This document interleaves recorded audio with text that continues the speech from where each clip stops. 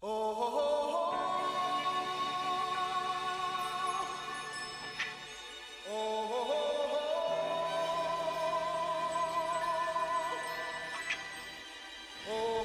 is bonus phone booth fighting content. Breaking phone booth fighting news.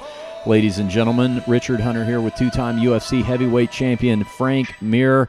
Frank, you got another fight. You're fighting somebody. Who are you fighting? When are you fighting them? How are you going to fight them? Are you going to win?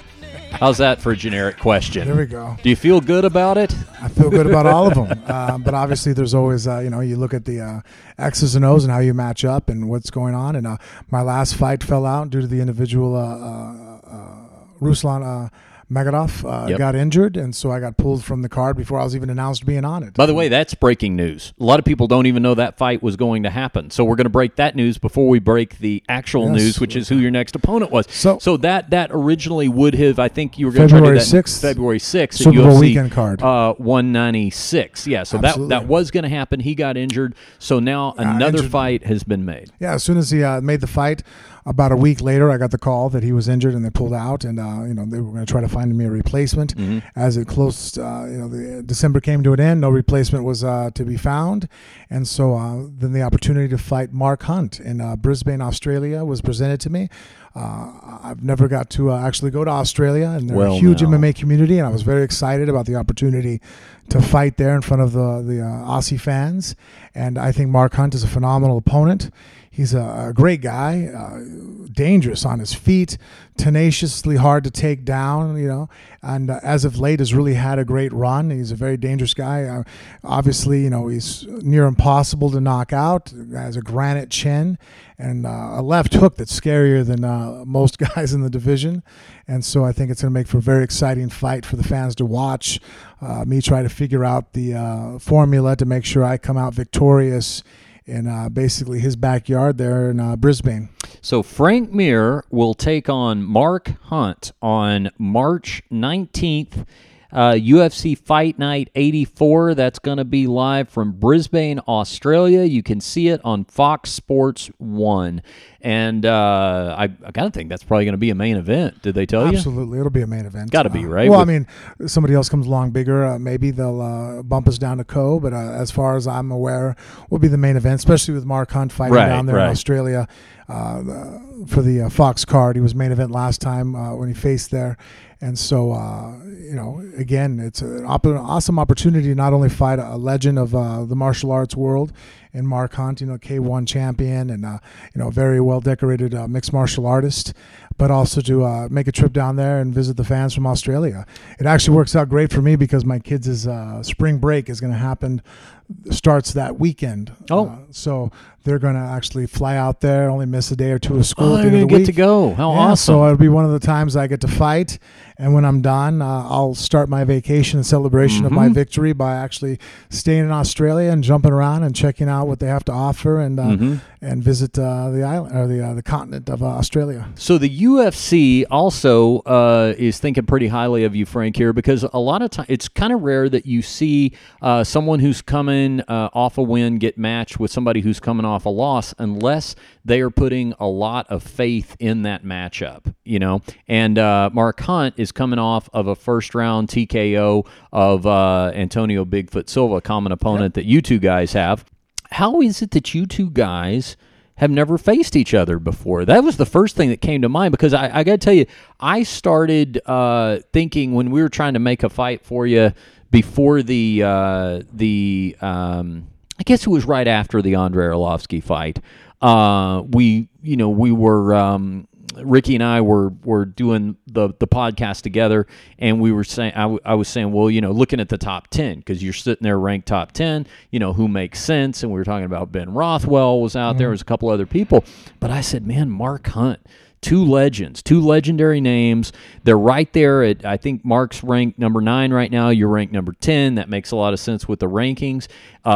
And two guys with legendary reputations, and yet somehow two guys that have never faced you. Does it kind of surprise you that you've never actually been matched up before? Not really, just because Mark Hunt was a little bit later to the picture in the UFC. Yeah. And we just happened just not to hit each other up. And so it just worked out that way. And sometimes when you have somebody of his name and ability, they only match us up if it's going to be a main event type situation. And so we're both aligned. And even though technically I'm coming off of a loss with Andre, I don't feel it was a loss, and the UFC, I guess, probably, Dana went out and tweeted what he thought of the fight, is in the same thought pattern, and so both of us right now, I think, would be a huge draw. We both, have some fans that want to see us do well and win, and both of us are just, now on a collision course for March 19th. Mark Hunt, throughout his career, has been susceptible to the submission. 1, 2, 3, 4, 5. Is that right? Or 6? So that's something that comes to mind, Frank, in terms of thinking about how your individual skill sets could match up. He's a very proficient kickboxer. He's got a difficult takedown defense to navigate, as you pointed out. But once he does get down to the ground, 10 losses on his MMA record, and 6 of those have come by submission. You've had 1 or 2 submissions in your career. That's just something that comes to mind. Yeah, I've known to dabble a little You've dabbled in submissions. And so, absolutely, obviously the fight, we have to start at, standing and facing each other. And, we go out there, and I feel very confident in my boxing now to go out there and move. It's not going to be a desperate shot. But when I engage and I'm able to get the fight to the ground, he is very hard to take down. But the great thing that I have that I've really, started coming back full circle on is that getting the fight to the ground doesn't necessarily mean I have to be on top. Pulling guard and half guard and some of the sweeps that I know how to do. I feel that if right now you said, hey, we're going to start the fight and Mark's going to be in your guard, I feel very confident that I can win that fight by submission. And it isn't necessarily a situation where, he's very good at stopping the double leg and single leg takedowns. He has a nice, thick base and, very powerful hips. But that being said, if I have to, I can, pull him right down, and start working from the bottom and look for submissions or sweeps and do a little old school jiu-jitsu. Now, assuming that this is a headlining fight on the Fox Sports 1 card, that means it's going to be a 5-round fight, right? So you Lots have of time to look for the submission. That's right. Yeah, it totally is. Now you would have. Let's see. I guess you've trained, between the Duffy fight and then also the Antonio Silva fight. Both of those were headlining fights, so it kind of comes at a good time because 2 of the last 3 fights that you've had to train for possible 5-round fights, even though both of those fights ended favorably in the first round for you, right? Absolutely.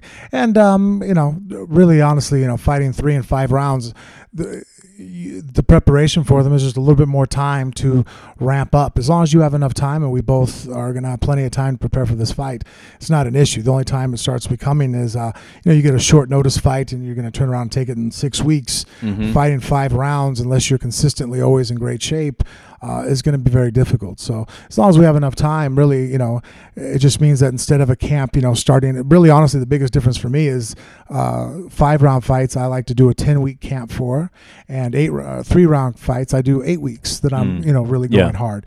And so you add the extra 2 weeks to go ahead and give yourself time to ramp on that extra 2 rounds. Yeah. What do you think, because when I look at Mark Hunt's record and review it, of course, he made quick work of Bigfoot Silva in their rematch here just this past November. But that first fight, I mean, what a classic fight, the 5-round war that everyone remembers. I mean, a lot of people believe that was one of the greatest UFC heavyweight fights of all time. What do you think the closest is because as I'm thinking back over your career, I don't think I've ever seen you in a fight that was quite like that, where it was just the 5th round is over and 2 guys just bloodied, battered, hanging on each other, and you're nobody's mad when the fight ends in a draw.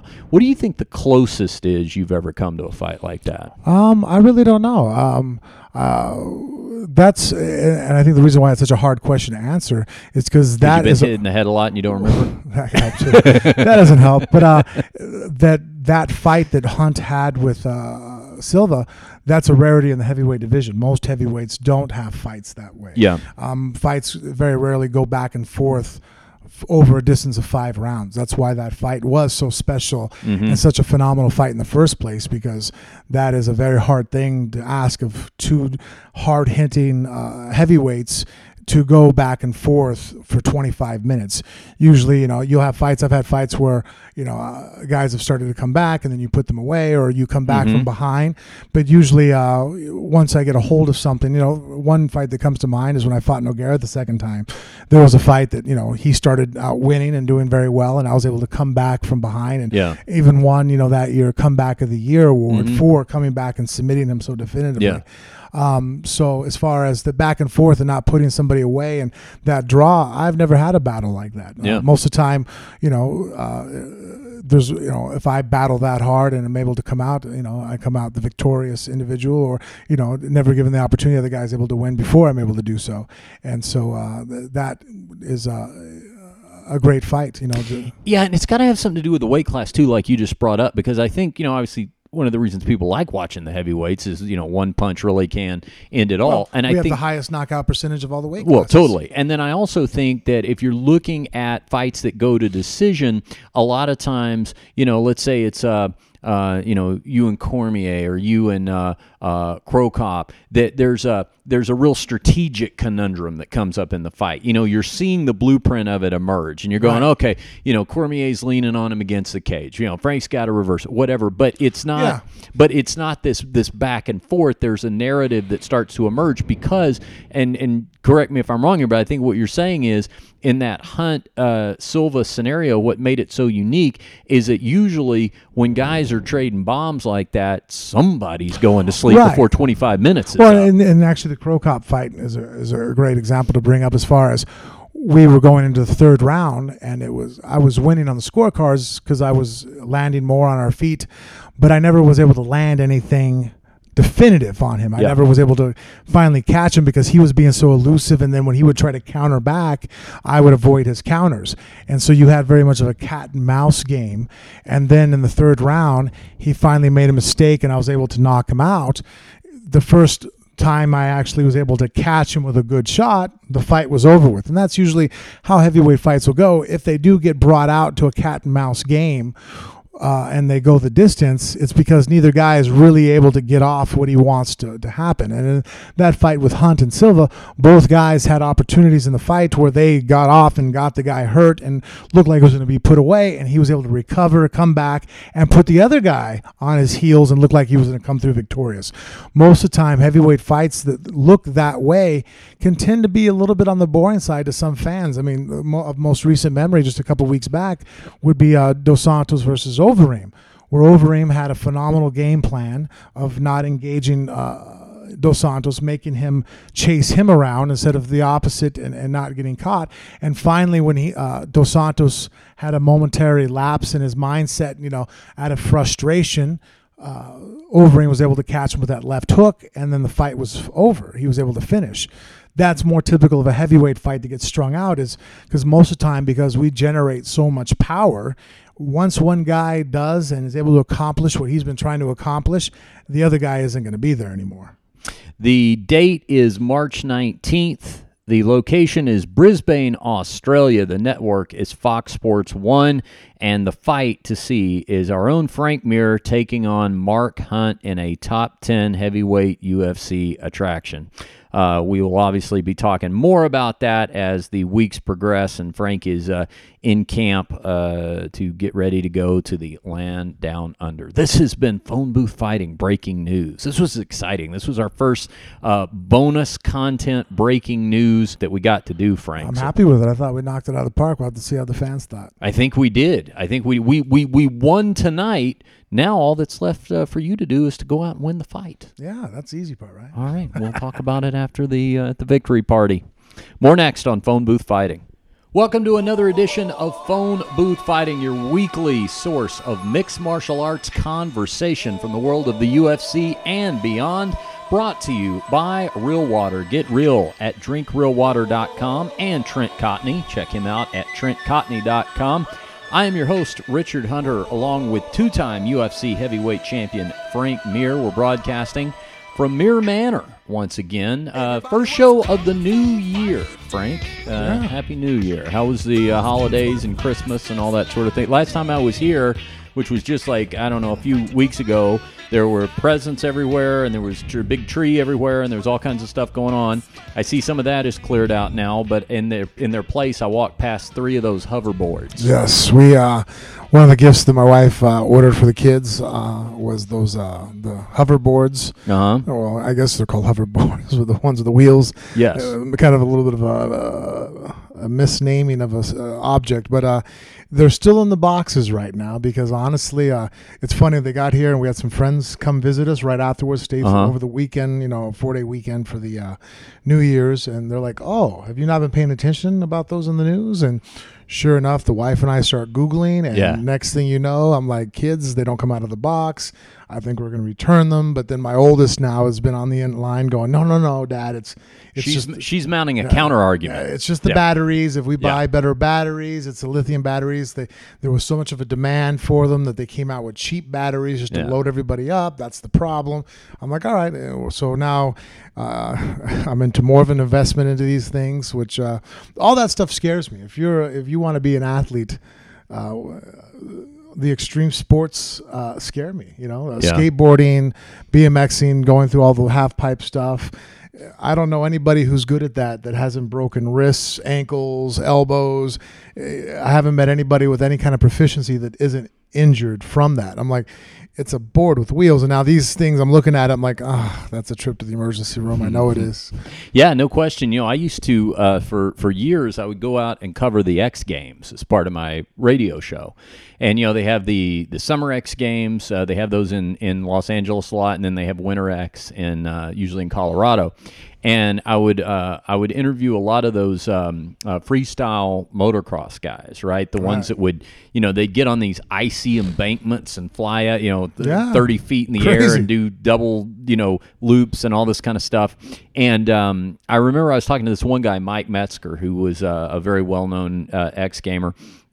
And he was not riding in that particular competition because of injury. And I said, well, what happened with the injury? And he said, well, I was doing an exhibition last week wherever he was and went up, 30 feet in the air off the ramp, and I got separated from my motorcycle. So the motorcycle, he was supposed to stay on it, obviously, and do a clean landing. That didn't happen.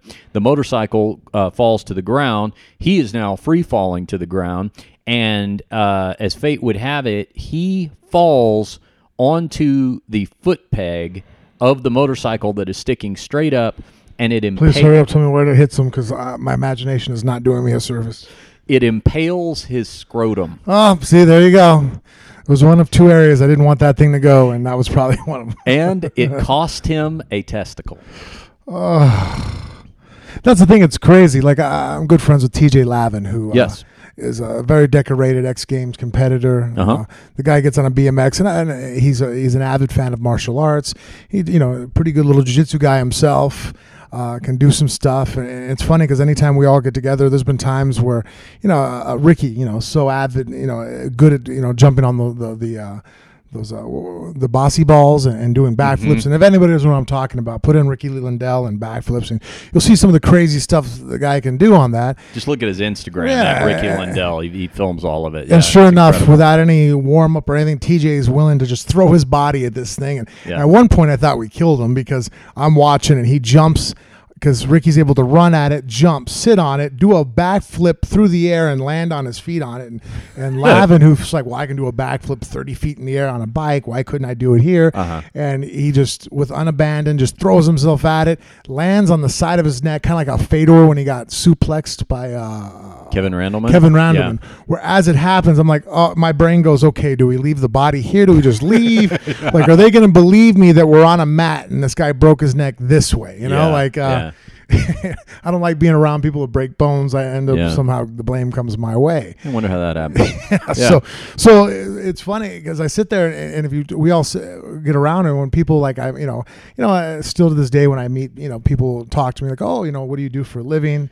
And we'll sit there and talk, and it'd be funny if you sat there and if TJ and I were to sit there and talk about injuries. You would think that being a fighter would be more scary and more injury incurring of an endeavor, and it's not. I mean, no one so far in the UFC has ever passed away during a fight, or even in training that I'm aware of. I've heard of a few stories here and there, like some guy down in Texas, but it's always. And by the way, that's what makes the "oo bobblehead" chant in Portuguese the emptiest threat in all of MMA. Yes, they've chanted it thousands of times. It's never happened once. No. A more appropriate taunt would be whatever is Portuguese for "you're likely to lose a close decision on the scorecards." Yeah, you're going to get screwed on the scorecards. Right. Continue. You were saying. Yeah. So that being said, there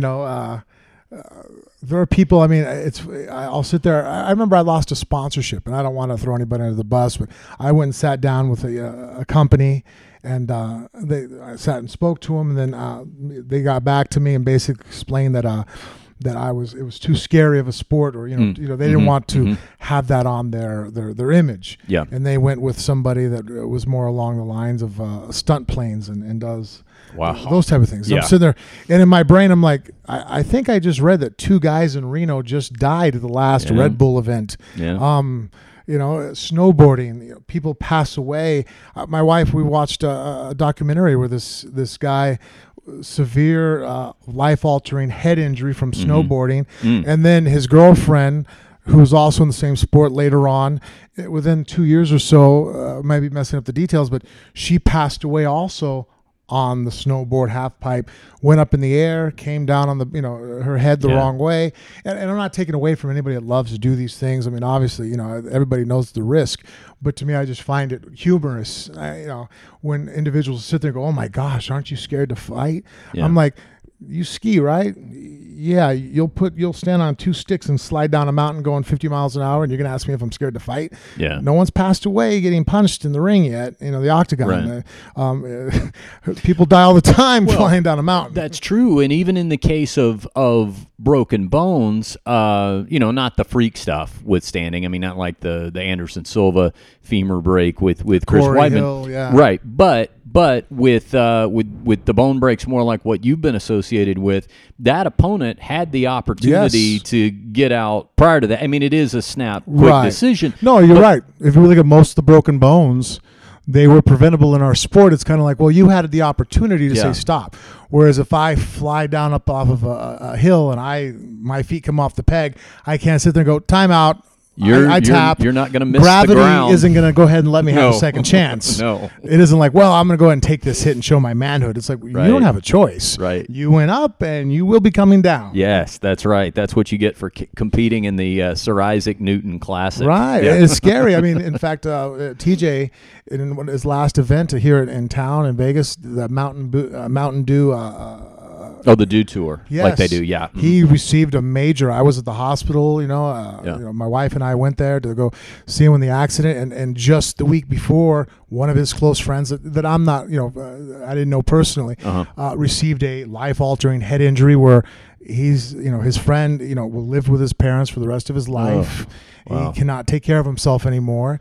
And I thought that was going to happen to TJ because he was, in a coma for a couple days, and when he first woke up, he wasn't TJ anymore. There was it was very touch and go there for a couple weeks until he got back. And in fact, even staring at him, there was a couple times with my wife. It brings up the honest conversation and be like, wow, if that ever happened to you, what would you do, or how would do this? To where I went and got a trust and set up to where if I wasn't in the mental capacity to make my own decisions, I've made them already for myself, so not to put that upon my loved ones. Yeah. And I haven't had that thought ever brought up to me.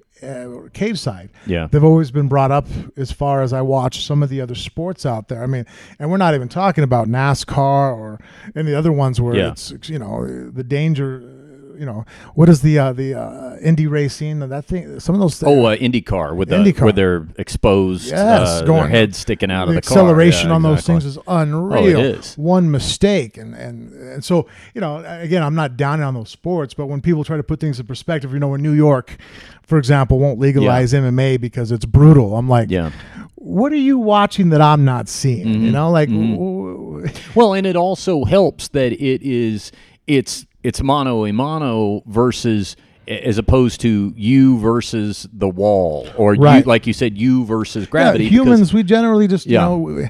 for a long time now, we've kind of evolved into what we are now. Great, powers of mind we have. But as far as physical output, we don't generate enough energy really to do some of the damage that, a guy gets on a bicycle, even a Tour de France. People have passed away on their 10 speed, because they're able to build up to 60 miles an hour. They're going, and you got a guy who weighs 175 pounds. He crashes and lands wrong. The kind of energies that he's generating going 60 miles an hour, mass times acceleration, the velocity he has, we can't generate that kind of energy in our sport. Safety, that's again, like I said, every time New York sits there and goes, I'm going to ban this, I'm like, do you guys allow the 10-speed races, because that's pretty dangerous. Yeah, no, for sure it is. Well, speaking of not necessarily dangerous, but certainly brutal, that was this past weekend at UFC 195 here in Las Vegas, headlined by our own Ricky Lundell's fighter, Carlos Condit, getting his shot at the welterweight title that is held and still held. There's a spoiler in case you didn't see the fights this weekend, by Robbie Lawler, but Condit did not make it easy on him. It was, to my estimation, one of the greatest fights in UFC welterweight history, certainly UFC welterweight title history. UFC 195 was one for the ages, and Frank and I will talk about it next on Phone Booth Fighting. Welcome back to Phone Booth Fighting. We're talking mixed martial arts with the two-time UFC heavyweight champion Frank Mir and myself, Richard Hunter, Ricky Lundell. Just got done coaching Carlos Condit to a near-title victory, Frank, this past weekend here in Las Vegas at the MGM Grand Garden Arena, headlining UFC 195, and it's there. I know I talked to Ricky earlier in the week, and he wanted to save up everything he had to say for the podcast. So I figure that might be just him by himself talking, because he has a lot to go on now. He has a lot to say about it, and I assume maybe next week we'll get into all that with him. But Carlos got the welterweight title shot this past weekend against Robbie Lawler, and it ends up being a split decision, 48-47 across the board. Judge Tony Weeks scored it 48-47 for Carlos Condit, and the other two judges 48-47 for Robbie Lawler. I had it 48-47 for Carlos Condit. I gave him rounds 1, 3, and 5. 1, 3, and 4. Thank you. Yeah, because you probably you may know exactly where I'm going with this. No, absolutely. But yeah, 1, 3, and 4. And to me, round 3 was the debatable one. That was the one where it was either, as a judge, you appreciated Carlos Condit's output more, or you maybe appreciated some of the harder shots that Robbie Lawler landed. Right. What'd you think? Well, I agree with you. I think it's just hard. And again, it comes down to the third round because of what do you give more? A guy that throws 3, 4, 5 strikes, the other guy just throws 1. Obviously, if the other guy is just pitter-pattering, they don't count. But I thought that, Carlos was doing great combinations, throwing, not every shot has to try to take your head off, and working and doing angles and movement. And he's a different kind of athlete than Robbie Lawler. Yeah. And Robbie Lawler, I like, he sits there, conserves, and looks for the right time to throw the right shot. I do think that he needs to add a little bit to his game to eliminate this factor of, it's funny because now that I hang out in boxing gyms so much, it's a very much of a prevalent concept in boxing that I hear amongst all styles of boxing. That's the thing, when it comes to jiu-jitsu, wrestling, Muay Thai, you can't just sit there and go, well, I'm a boxer. Boxing itself you have boxer punchers, you have counter guys, you have, guys that are pure sluggers. You have so many different variations of boxing, but almost all the different coaches agree with the fact that, well, not every punch is designed to take someone's head off. Yeah. If I'm going to throw a jab at you, I can't, the best way to relate it is that, if I can, I'm in baseball and I can throw 98 mile an hour fastball, that's great. But if all I ever do is throw a 98 mile an hour fastball, maybe the first couple guys might go down to it, but everybody's going to make that adjustment and their timing, and they're going to start hitting it out of the park. So you have to throw changeups, off speed, off rhythm. And so when you throw a lot of punches, I think Robbie can still keep up his attitude and mindset of throwing such vicious shots. But I think adding a more flickering jab to kind of, and more combinations to add on to the repertoire that he already has would take away some of these last couple fights. He's had close decisions, whereas now he's more active. Sometimes he sits there and doesn't do anything.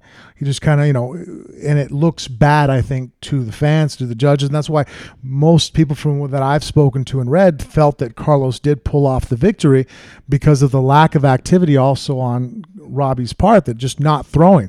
There's times where, I've watched him in fights where the other guy, Johnny Hendricks, there was a couple times in their fight where, he throws combination after combination.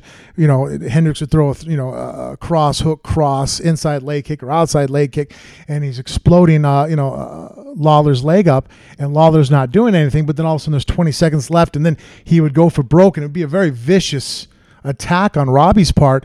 But then it really makes it so much on the wire that you sit there and go, well, are we going to count that more, or do we count this more? And I think that Robbie, if he just added a little bit more to where when guys were throwing, just start using his jab more, throw a jab out there, and boom, boom, throw two out there, so that he just doesn't have that lack of activity. Because the fact that sometimes, there was times I watch a fight, I'm like, man, I think it's been 90 seconds since I've seen Robbie even attempt to throw a punch. Yeah, it looks bad on the judges' scorecards. I feel it does, and I felt that obviously close decisions can go either way, and he was the benefit of this one last Saturday, but it easily could have went the other way. I don't think people would have argued that if Condit would have had his hand raised. No, and even the fight before last, when he was fighting with his last opponent, Roy McDonald. He was losing on the judges' scorecard because of his lack of activity. There's times where McDonald was just throwing more and landing more, and Robbie would come back and throw vicious shots, and ended up helping him win the fight. That he was able to so viciously knock him out in the 5th round, hit him with that straight left that broke his orbital, and again came out in this round very hard in the 5th round and won. But I don't know. I think it's kind of a dangerous precedents to set with judges. They can't have it to where a fighter's, because look at it right now.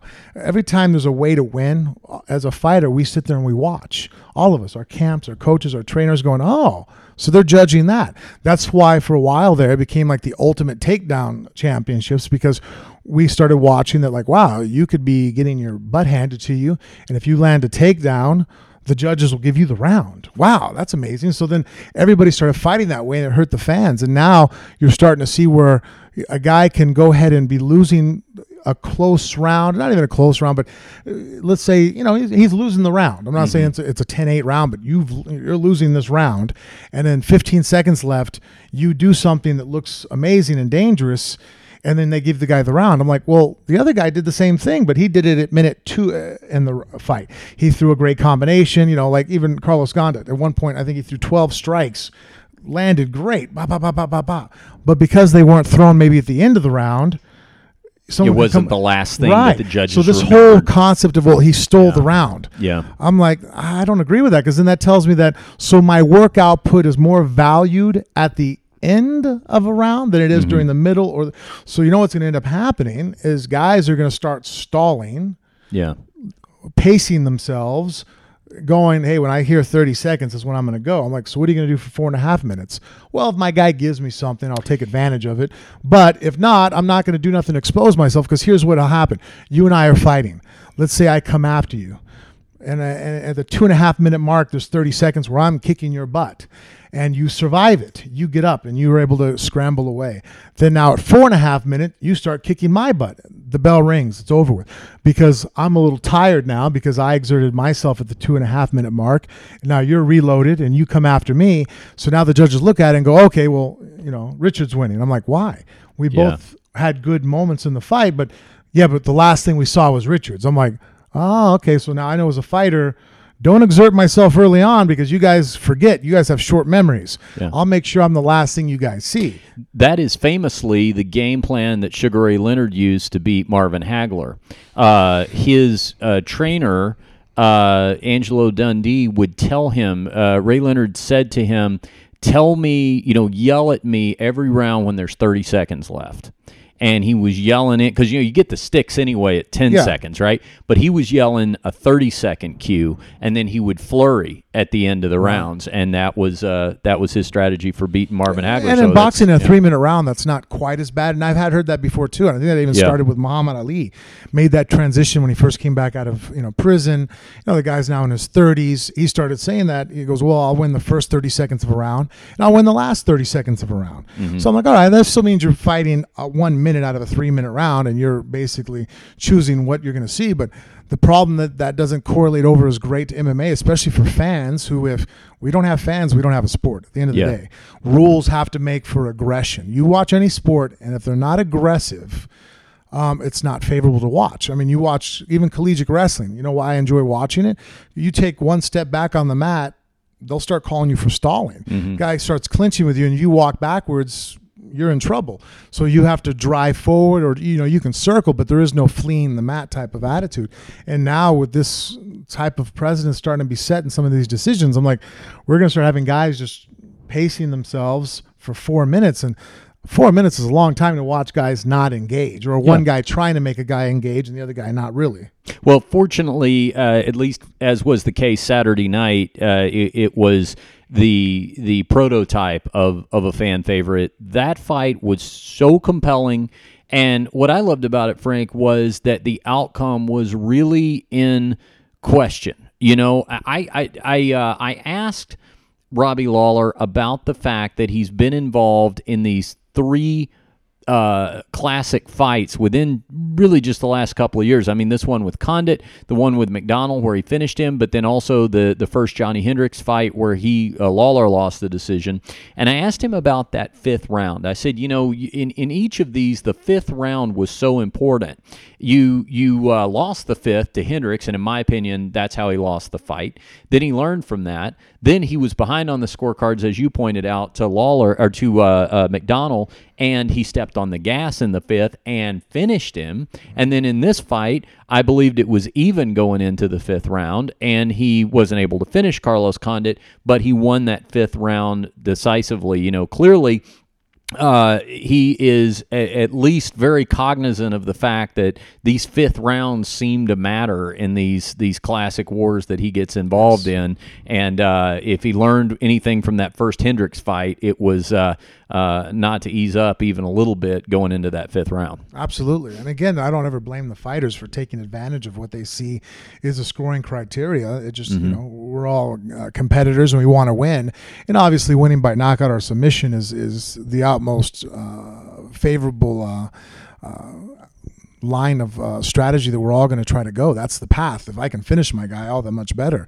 But if we're not, then it's like, okay, well, what style of fighting is going to enable me to incur points that, as long as I'm out there engaging, looking for submission, looking for a knockout, I'm also at the end, the way I look at it is if I run out of time and don't knock you out or submit you, the judges are going to give me the nod. And that's why, again, when people sit there and go, oh, I remember for a while there was a quote, Greg Jackson's ruining MMA.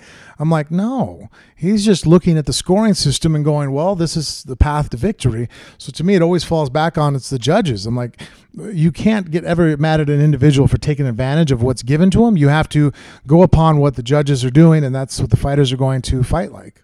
Coming up next, let's talk about whether or not there should be a rematch, and if not, then who should get the next welterweight title shot. We'll do it next on Phone Booth Fighting. You're listening to Phone Booth Fighting, brought to you by Real Water and TrentCotney.com. Follow us on social media. Instagram at Phone Booth Fighting and on Twitter at Phone Booth Fight. We are available as a weekly podcast and additional to being a terrestrial radio broadcasting experience. So if you're listening to us in the Las Vegas and Reno markets, hello, good to have you along. But if you like to DVR your radio shows and do it podcast style, all you have to do is go to iTunes, look up Phone Booth Fighting, or go to phoneboothfighting.com, subscribe to the podcast, and we'll keep them coming to you. you. We'll see, Frank, how long it takes us to get into the new year before we beat the all-time most listened to episode of Phil Baroni and his chronicles of being a naked, rabid fighter at the old Mark Lehman gym, right? Absolutely.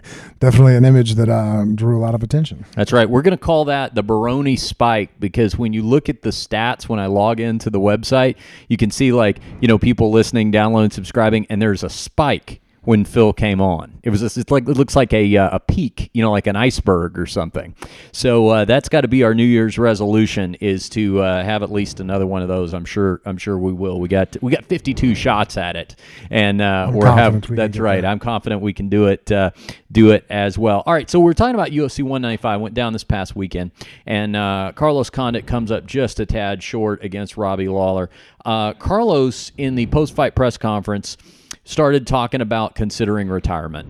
And it was interesting the way that it came up. I'd heard some rumors about this, but Dana comes out before Carlos had finished his medicals. The press conference starts, and Dana allowed to the media that was something Carlos was talking about in the back. So by the time Carlos himself got to the dais, that was obviously the first question everybody had for him. Did that surprise you at all? That he was kind of he's at this point in his career, that seems to be at least something he's considering? Well, I mean, I think the guy's kind of he's not a tweener. Carlos, I think, is in a perfect weight class, and he's a great martial artist. I think when you're disappointed at times with yourself, especially, I mean, my last fight with Andre, I was very disappointed with how the judges go, and you get mad at yourself. You sit there and go, what could I have controlled to make it not go this way? But then I can understand too, some guys, they feel like when they hit a limit that they can't continue more, and Carlos is a husband and he's a father. And so, being a professional fighter and fighting at the level that Carlos and the rest of the high level UFC fighters fight at is very much of a time consuming commitment. It consumes your whole life.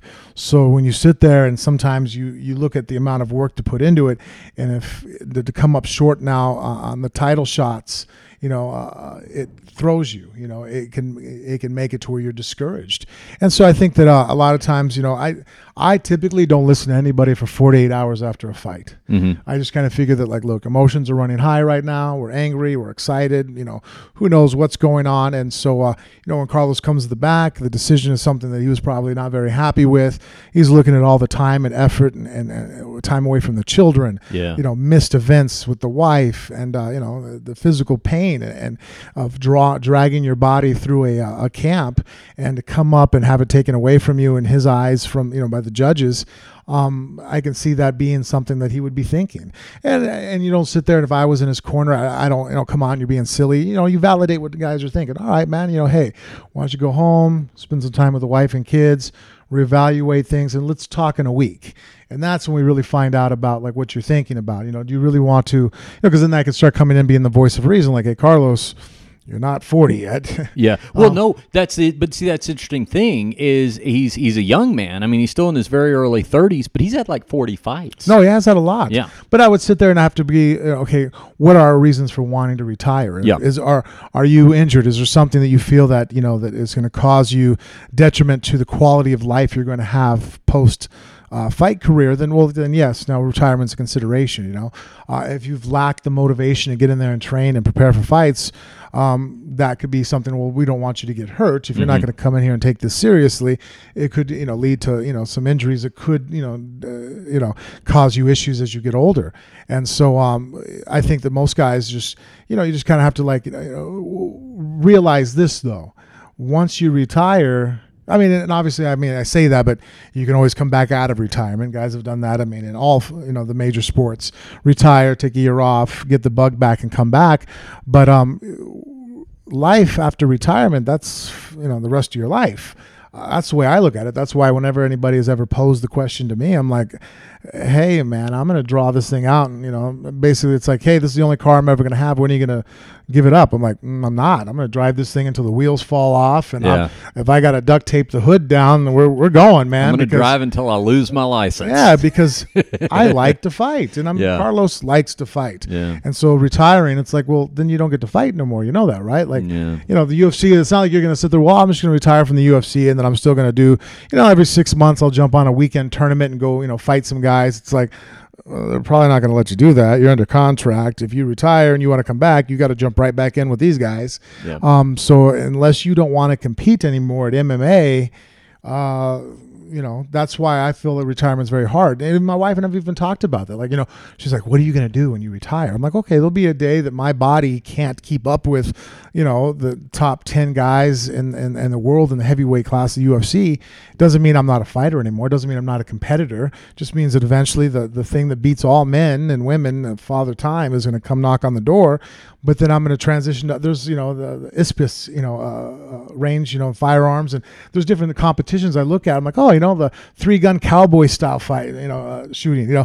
Even my brain already has contingency plans for when fighting is no longer valid, that I'm like, well, I have to still compete. I like going out there. I like that adrenaline rush.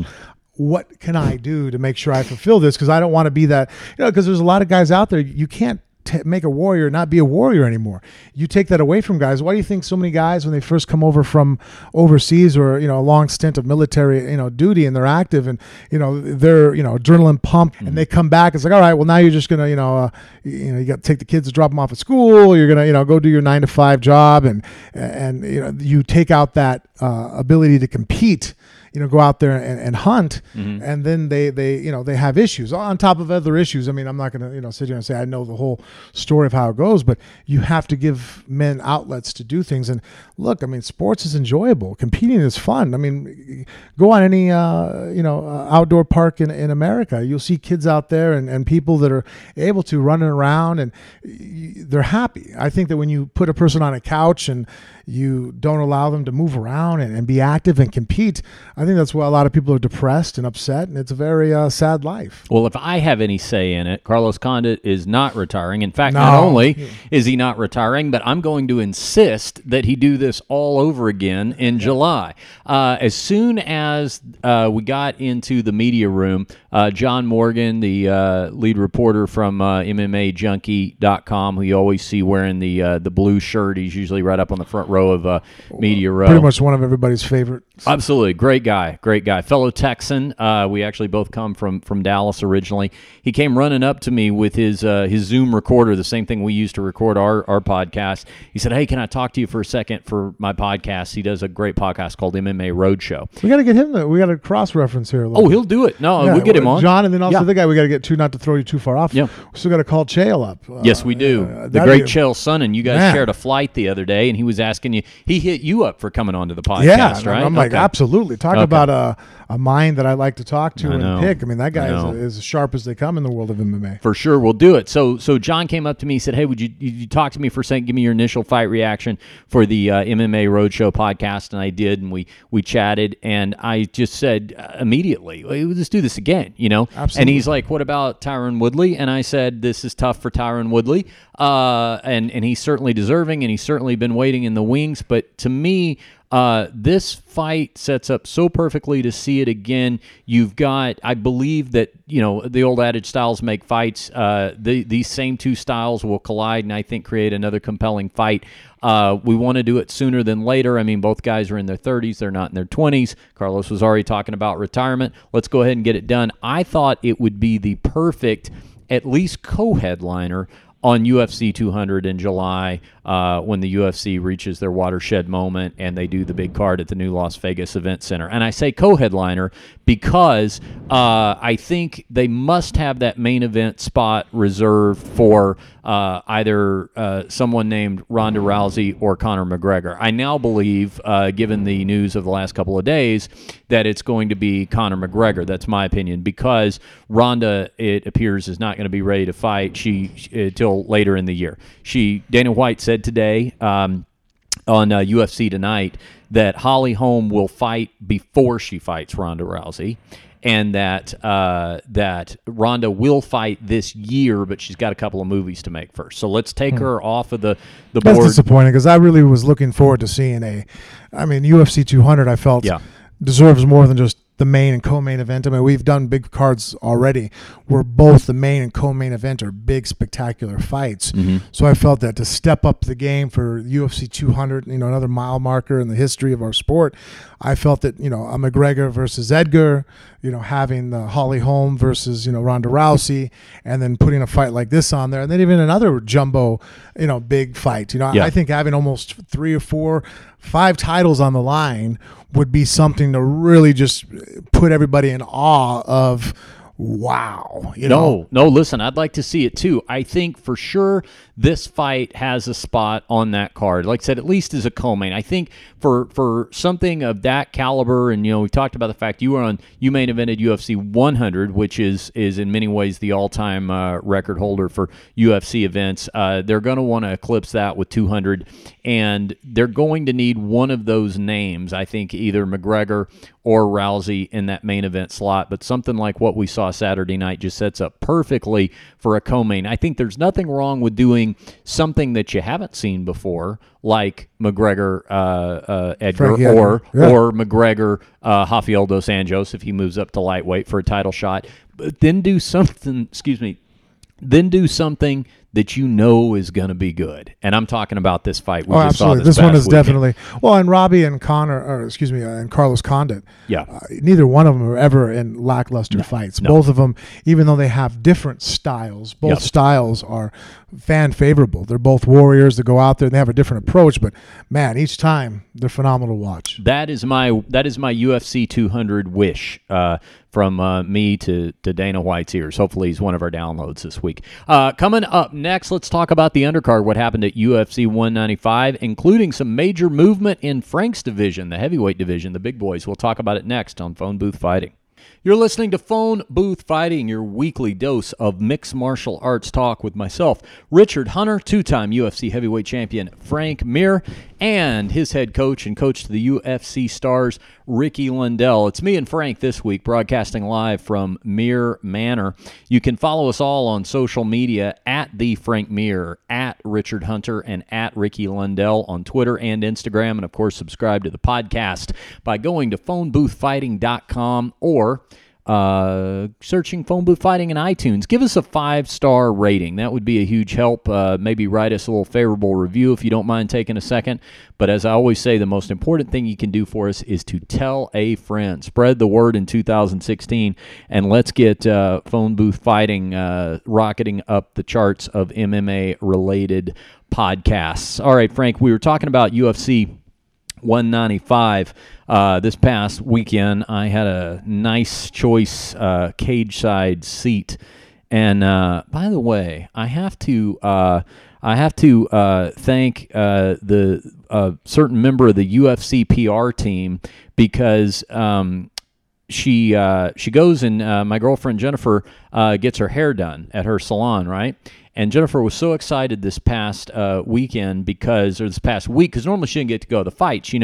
I get a media credential. It's awesome because I sit cage side, but they don't give you, tickets. I mean, fighters themselves sometimes have a hard time getting as many tickets as you need and stuff like that, right? Most of the time I spend way more money. Yeah, sometimes you got to buy them, right? Oh, yeah. Every time. So Jennifer actually likes MMA. She never knew anything about it before we started dating, but she's taken to it very quickly, and she likes being around it and knowing my friends and all that kind of stuff. So anyway, she enjoys the fights. We watch them together whenever I'm not there live, and so she was just going about her business, doing her client's hair there this past week, and one of the clients is like I said, one of the PR staff for UFC, and she just reached in her purse and handed Jennifer a pair of tickets. Said, "Hey, go have a good time." So it was very nice of her. So it was nice to have her there to watch the fights. So the co-main was Stipe Miocic taking on Andrei Arlovski, the last guy you fought, Frank. And the narrative of Andrei Arlovski going into this fight was the career resurgence. The exact same narrative you were having, and when you and Arlovsky met, that was the thing. It was 1 and 1A. That was the thing everybody was talking about, loved about that matchup. In encountering Stipe Miocic, he's encountering a younger guy. He's encountering an up and coming guy, a guy who's top 5 ranked, but who the average UFC fan doesn't know the name. They see that name and they think he's Croatian or something. They're stunned when they find out he's from Cleveland. Well, he is Croatian. Well, he has the heritage, yeah. Right. But he's not Mirko. He's not from. There's no accent. There's no. He's a firefighter. It's funny. That being said, when I first saw him years back when he first signed with the UFC, and I seen the name. Yeah. And I saw him. We're in the back. I think we're on the same card, or we were both in the back where they signed the posters and whatnot. And I saw Steve. Like, hey, how's it going? Introduced myself, and when he spoke back to me, I'm like, oh, really? Oh, man, I really was expecting. I thought you were Croatian, like Mirko Krokop Croatian, not, obviously, he's Croatian, but, born here in the U.S. Right, yeah. Well, he made quick work of Andre. Just took him about a minute and knocked Andre Arlovsky out in the first round. With that, I think Stipe Miocic definitively stakes his claim to get the winner of Cain Velasquez and Fabricio Verdum when they rematch for Verdum's heavyweight title next month, February 6th, right here in Las Vegas. First of all, your thoughts on that performance while it lasted, Frank? Well, I thought it was, obviously, there's nothing to say. Mirko. We said it too many times. Stipe did a great job. He came out there, he hit him with the right hand, right there on the button and caught him. And he just threw a very accurate shot. That's the thing that's kind of hard with the heavyweight division. You'll look at guys, and here, I caught, Andre with some good shots. Travis caught him with some good shots. And, he's able to survive them. And then here Stipe catches when he puts him away. And, heck, back before Andre first re-signed with the UFC, he even fought Anthony Johnson at heavyweight, and Anthony being 235 pounds, 40 pounds for that fight, hit him so hard he broke his jaw in the first round, and Andre, he still didn't put Andre away. Anthony Johnson probably hits as hard, if not harder, than any heavyweight you want to put out there. I'm like, okay, a 230-pound version of Anthony Johnson, we're going to be really splitting hairs to see if anybody in the heavyweight division hits harder than he does. Yeah. And so there you go. He survived the punches from him, and then now Steve hit him with the right hand and it put him down and was able to finish him. So sometimes those little gloves, it's not so much how hard you hit, but just right where you put the shot. And he caught him great. He did a great job of putting him out and finishing him. And he definitely puts himself up there for who I think is very intelligent for the hardcore fans on who gets the next title shot.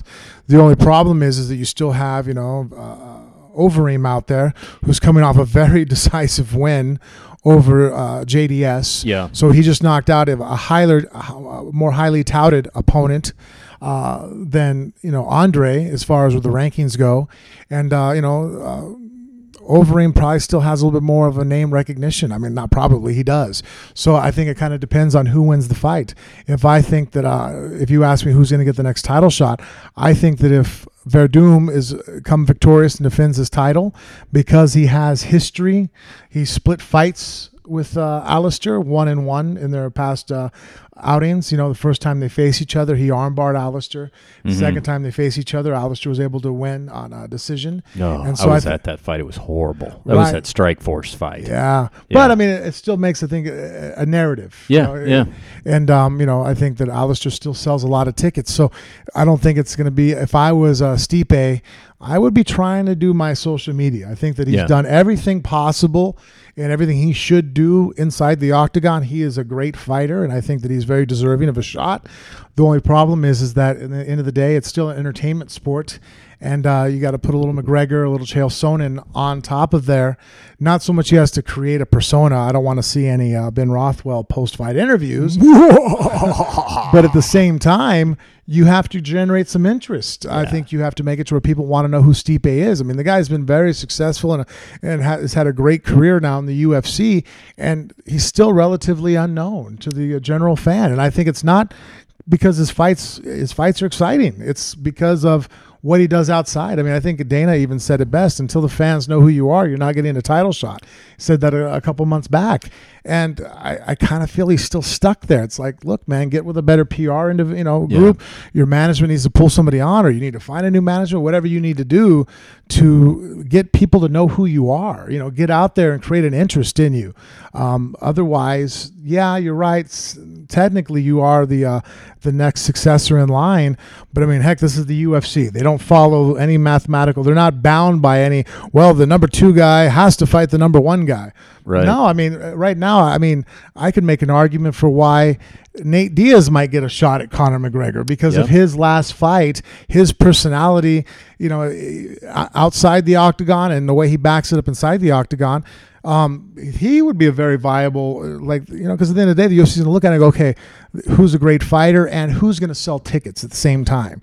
You could be the best fighter in the world, but if, no one wants to watch you lose and no one cares if you win, that hurts your career. I completely agree with that. I think that, and I asked Stipe about this in the post-fight press conference, because after he knocked out Andrei Arlovski this past weekend, he was animated. He was screaming. He went over to the cage and he's screaming at Dana White, right. I want my title shot. Or, we on the same page here. I want this title shot. And that resonated. I mean, that was something that he got asked about repeatedly in the press conference. Yes. And it was that's a great move. And my question to him was, I said, are we going to see more of this from you? I'm not exactly. saying, are you going to? Yeah. You're excited. You did it after the fight, but are you going to stay relevant? Yeah. Go out there. Are you going to be at signings? Are you going to be on your social media? Are you going to push the brand that's Stipe? Are you going to make it to where people know who you are, so that when they find out that you're fighting for the title, people are like, oh man, they're immediately going to call their boss up and say, I need this weekend, and in 2 months I need it off. Honey, we're going to buy plane tickets. We're going to go see Stipe fight. Yeah. And right now, I mean, besides a few of his, there's not enough of those individuals. That's what's hurting him. There's not enough people right now. They find out that Stipe's fighting for the heavyweight title, are going to drop what they're doing and jump on it. I mean, look at the buying power of Conor McGregor. That's why, I mean, you have a whole nation of individuals that when they find out when McGregor's fighting, that's scratched off on the calendar. I mean, kids' birthdays and anniversaries married to their wife might be getting pushed back so they can make sure they watch. Because not only does he perform in the octagon, but he creates it to where people are attached and relate to him. It doesn't have to be that people necessarily love you. Conor's gone the route that he's endeared to a whole nation of his countrymen. But you had Chael Sonnen, who went kind of the opposite direction. I mean, he went and basically was able to get title shots with Anderson Silva. The guy's a great fighter, had the success inside the octagon, but really it was his personality outside the octagon that really sold and drove ticket sales. Mm-hmm. I'll go down to Brazil and I'm going to go there, and some of the interviews and things that he did. So it's still, even though it was a different route, it's still along the lines of when people found out Chael was fighting, I'm going to scratch that off on the calendar because I'm going to watch this guy get stomped. Yeah. I want to see him get hurt. So there was an emotional reaction. People are going to buy tickets, fill stadiums, order pay-per-views to watch that fight. And Stipe, that's what's hurting him. Stipe, in response to my question at the post-fight press conference, really kind of reverted to his old self. And he was kind of, well, I don't know, I'm a good guy, and I do think he's a good guy. I mean, I think there's nothing wrong with it. It's just when he's got that opportunity to take the mic, and I'll tell you another place was actually on the conference call the last week, the week prior to the fight. I had asked him, kind of an X's and O's question. I said, Andre has not fought a lot of accomplished wrestlers.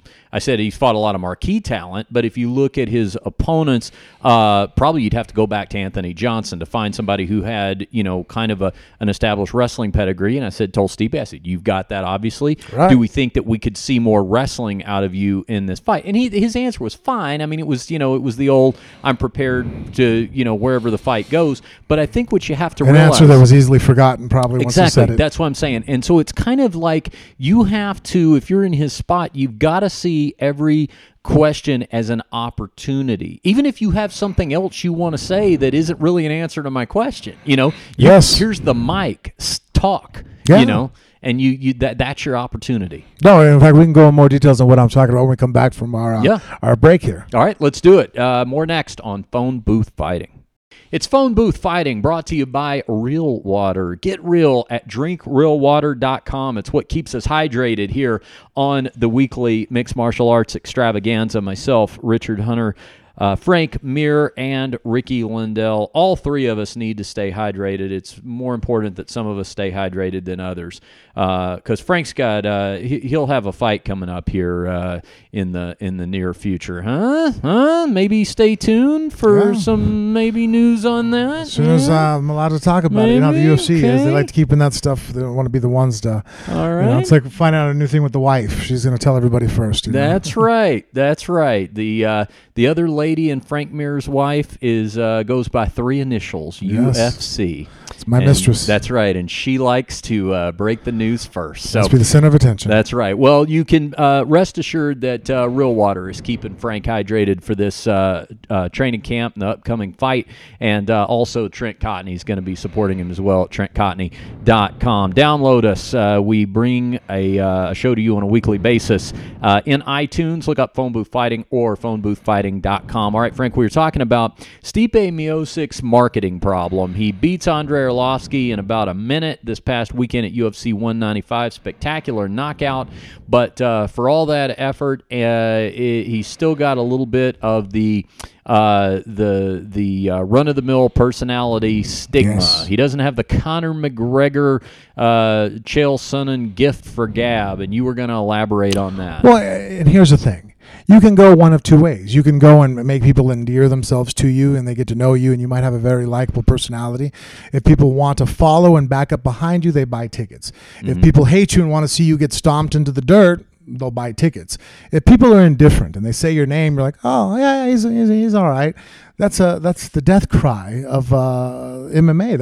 That's horrible for your career, to push yourself forward, sell tickets for when you walk in the office and you're staring at Lorenzo and Dana and you want to explain why you deserve the contract you deserve. Yeah. If people are ho-hum about you, you can have a laundry list of who you've knocked out or submitted, and it's not they're going to stop you in your tracks and say, look, here's our statistics on what we sell on pay-per-view and what seats we fill out when you're on the card, and you're worth this much to us, regardless of how good you are. What are you worth?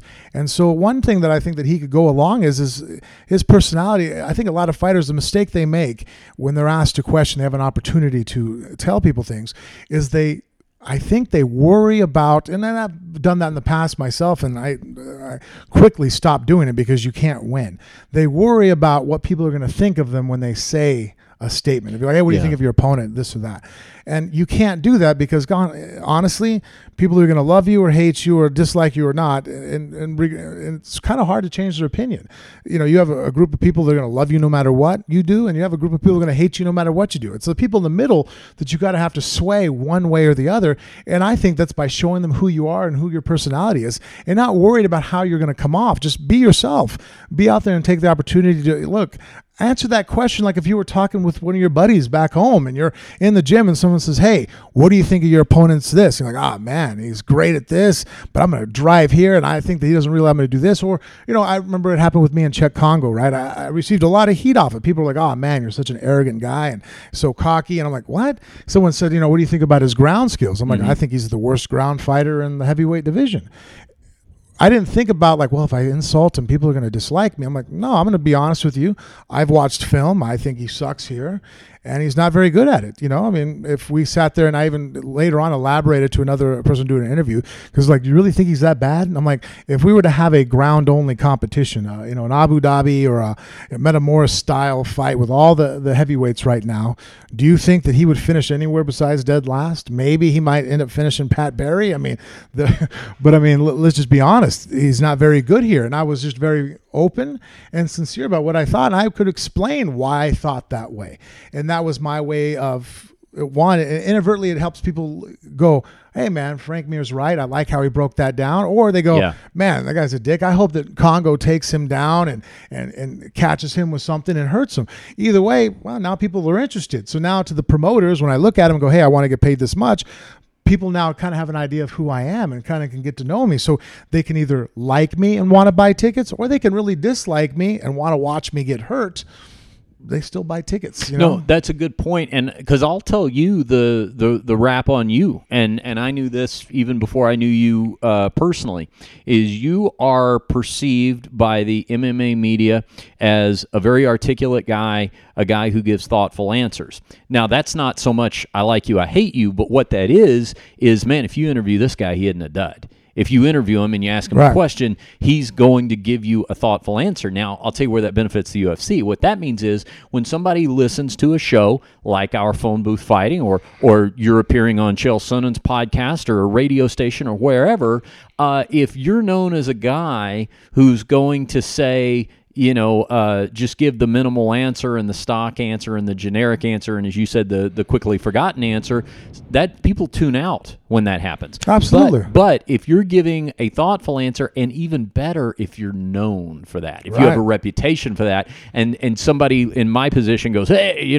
coming up next, top of the hour, we got Frank Mir joining us. I'm going to find out his thoughts on his next opponent. They stick around because they've heard you interview before, and they go, this guy's going to break it down for us. And that's what you have to be. You have to make it to where you're thought provocative. Yeah. Whether people want to agree with you or disagree with you, you have to start people where they're not wasting their time by listening to one of your interviews.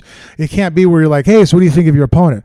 I think he's a tough guy. He's really nice. We're going to have a great fight. It's like, man, I've heard that. If you're a fan of the sport, I've heard that 1,000 times. Mm-hmm. Tell me what you think. Yeah. Well, I think that he has great hands, or I think that, his double leg takedown is really great, but I think that once he takes one shot, he shuts down, or, and I've been on both sides of it to where I sit there and, if I interview with a guy, I don't sit there and I don't follow the lines of like, I'm going to smash this guy. He sucks. I'm like, well, that's not true. The guy's good at A, B, and C. So I'll be honest, like when I fought Bigfoot Silva, here I'm having to do an interview. I'm going in basically as the bad guy. I'm going to be fighting in, enemy territory. I told people like, look, I think that, he's slow. His output's not that great here. I think that obviously I'm better than him on the ground, but I think my mobility and speed on my feet is going to beat him. And then what is he good at? So I gave him compliments, being truthful. I didn't make anything up. I'm like, hey, if you don't put away Bigfoot, he fights from behind. He's one of the few heavyweights that's not a front runner. I've seen many fights where, like, I brought up examples in my answer. If you watch the Alistair Overeem fight, he lost rounds 1 and 2 without a doubt. A blind man reading, could have, what's happening? He's losing. You know what I mean? Mm-hmm. No doubt in anybody's mind until 15 seconds before he knocked out Overeem. And I was like, that he encompasses that, he'll always fight back no matter what. So you can talk about your opponent and say his strengths, say his weaknesses. You're not giving up any game plan stuff. It's like, well, I see this, I see that. It isn't like you're going to be there and you're going to fight somebody and go, well, I don't think his leg kicks are very good. And the guys on the other side go, whoa, see, we're going to be able to kick him in the legs because he's not worried about leg kicks. It's like, no, I'm just being truthful. You don't throw them, or you do this, or, vice versa, how we match up. And I think it creates interest. People are busy, man. You have work, kids, life. Yep. You don't want to sit there and listen to an interview where it's like, what did the guy say? That's why I say you don't want to be forgetful. No. Whether you love me or hate me, don't forget who I am. If you know my name, I've done my job. However I got there, there's different routes to that path. But if you sit there and like, that's where Stipe right now is the most handicapped, is that lots of people, I'm like, hey, Stipe Miocic. They're like, who? And if I showed them the fight, like, oh yeah, I seen that guy fight. And a lot of times with Stipe, here's the problem. He's kind of more known by now as opponents. Like, oh, that's the guy that Junior fought that really close fight with. Or, well, that's the fight that he went down and fought Mark Hunt. I'm like, see already, you're being known by the guys you're fighting now. We all make our names off each other.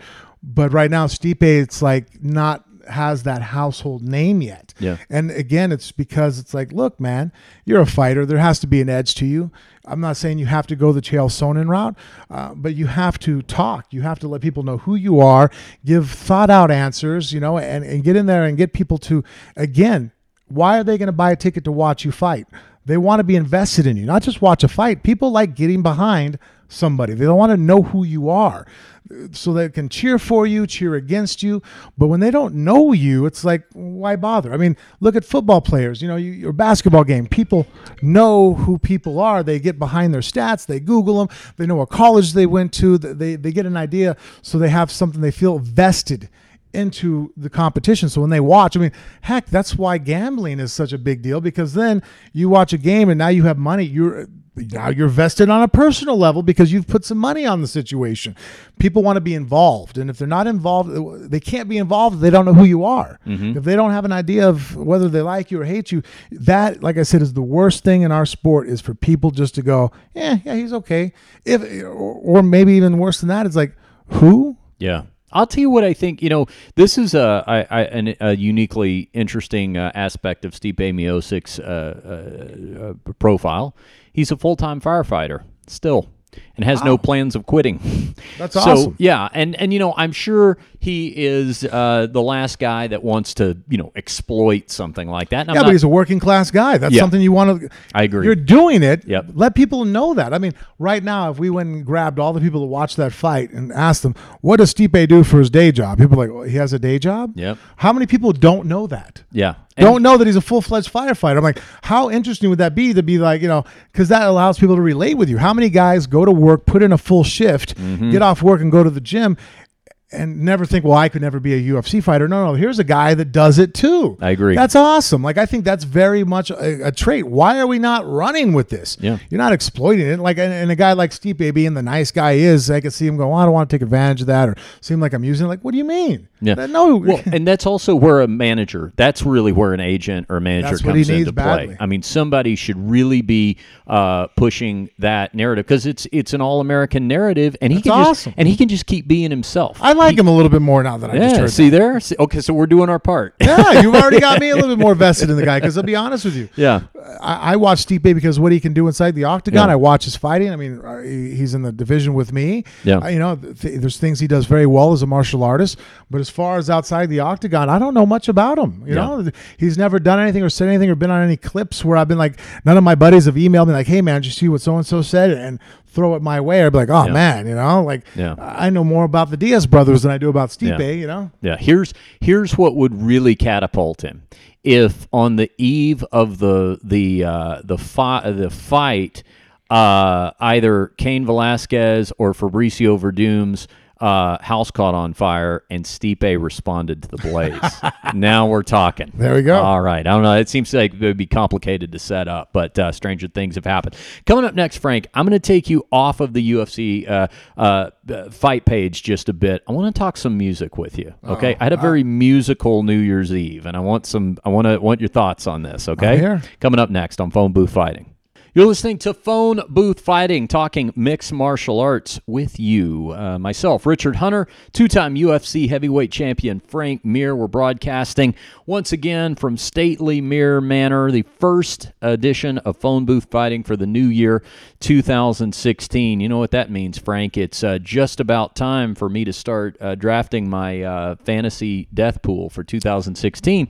And I was thinking, I know you're busy with your world-class fighting career and all, but maybe you'd like to draft a team. Maybe you'd like to join me. No, I would like to go ahead and do that. Okay. What we'll do is maybe we'll share the experience with the listeners, and maybe next week something like that. I'll bring over the laptop and I'll show you the website and everything. Absolutely. We'll have a little friendly competition throughout the year. It'll make my wife happier, because then I'll actually pay attention to what's happening in the pop culture. Oh, the tabloid world. Yes. Yeah, exactly. And she's going to wonder, though, when someone's passing is announced and you're like, yes. 67 points. Woo! Yes. What? Overdose. Bonus. Yes. All right. Speaking of overdoses. So New Year's Eve, my girlfriend and I went to see Motley Crue in Los Angeles at the Staples Center. This wasn't just any show, Frank. This was Motley Crue's last show ever. They announced at the beginning of 2014 that they were going to be retiring. They gave themselves a good 2 years to do a farewell tour, and they said, we will not perform together as a band after 2015. And of course, New Year's Eve was the last day of 2015. Here's what's interesting about that. Certainly glad you asked me that. They took the extraordinary step, against the backdrop of the fact that many bands have said, a la Brett Favre, I'm done, wait, no, I'm not, come back, tour. It's hard to give it up. They brought in an attorney at the press conference, and they all signed a contract that said they would never perform together again. So it's, as they presented it, a legally binding contract that said after 2015, we're done. So we'll see. I mean, they certainly, I think, understood the skepticism, and they said, look, we've got the 4 original members. One of the guys, Mick Mars, the guitar player, has like a degenerative bone disease that it makes it very tough for him to move around. And they said, just while he's basically still able to walk right, we want to go out on top and then call it quits. So I knew back in February that the last show was going to be New Year's Eve in L.A. at the Staples Center, and I wanted to be at that last show because a lot of times when bands break up, they don't know they're about to break up. Right. Their last show, they don't know it's the last show. They just never end up doing another one. They get a phone call that so-and-so took a little too much heroin. There's that. There's, we're fighting, we're going to take a break, and they just never end up performing together or whatever. But there was something just kind of fascinating to me about the idea that while I was, watching them play, that they would, I watched them play the last note of Home Sweet Home. They know that's the last time they're going to play it. There was something kind of connective about that experience, that is right? Cool. I'm glad I wouldn't have thought of it that way until you brought that up. That actually is. That's a super valid point. That's awesome. Yeah, I felt like I could just kind of experience that with them, even though they were on stage and I wasn't. That is really cool. So, and then my history with the band is that in 1984, I saw Motley Crue for the first time at Reunion Arena, where they filmed the Home Sweet Home video. This was in my hometown of Dallas, Texas.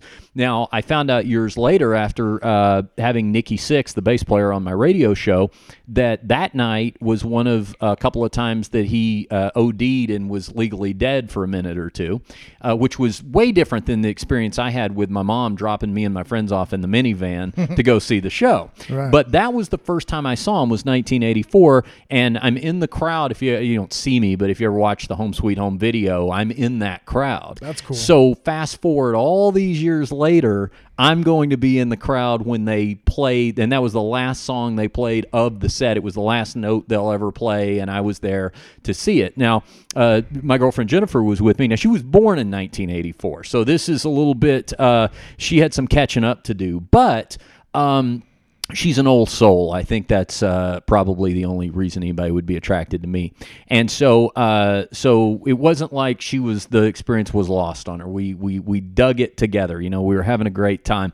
But I witnessed something. It's so fortuitous that you brought up the scenario of the Daredevil X Games extreme athlete and the dangers that they confront and all that sort of thing, because Tommy Lee, the drummer in Motley Crue, for many years has been known for these increasingly elaborate drum setups. Oh, I thought we were going to talk about something else.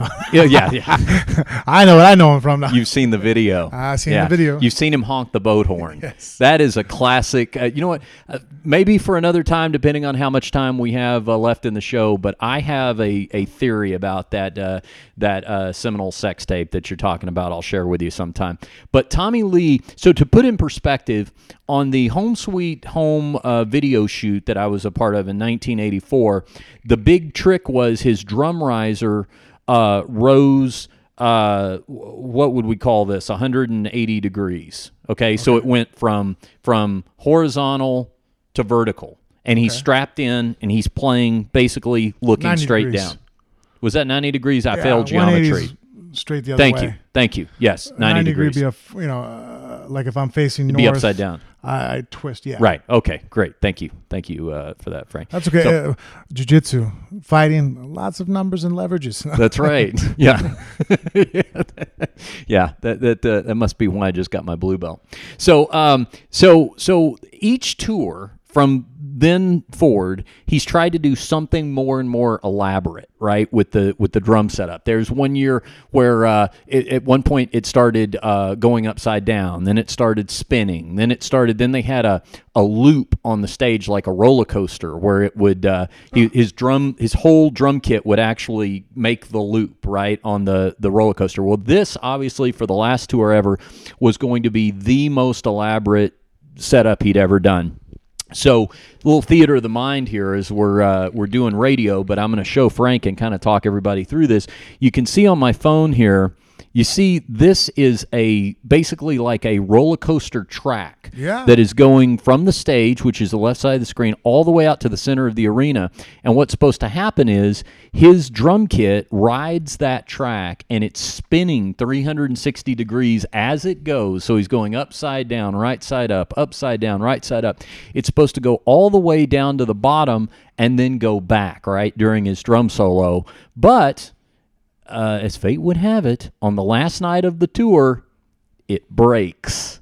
And it breaks with him hanging upside down in the middle of the Staples Center. Wow, and he was able to keep on going, huh? Well, no, because now he's stuck, and they're going to have to climb up the scaffolding. The riggers and the techs, Right. they're going to have to climb up that scaffolding, unstrap him, and help him climb down from the top of the rafters of the Staples Center. You ready to see this video? I'm ready. All right, here we go. This is right at the point where it breaks.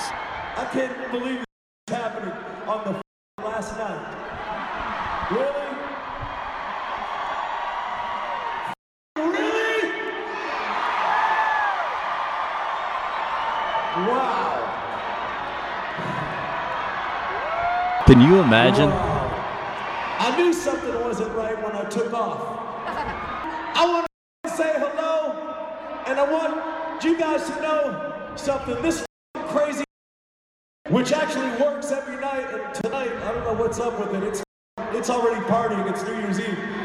This thing right here is a lifetime dream, man. I've waited my entire life to pull this off, man. Now, do you see the guy climbing to get him? Right, yeah. That guy is having to walk without being strapped to anything up that scaffolding to unhook I ain't him. going till you guys tell me it's good. Did they clear out everybody from underneath? No, they didn't. Wow. Oh, man. Going back to our little physics conversation, a human body falling at that distance, I wouldn't Yeah. want to be underneath of it. Now they're going to be able to push they're going to be able to turn him right side up in a second Okay. to get him unstrapped. So they You just gotta talk nice to him. There it goes, moving on. it's inching down just a little bit. Come on, yeah, good girl, good girl.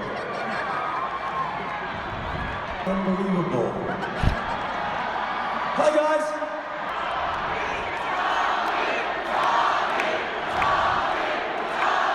Look at that guy. Yeah. Would that not scare the hell out of you doing that? I'm not a fan of heights, so No. yeah. Holy you know what? Why don't you just let me Gravity is very unforgiving. Yeah. So he's unstrapping.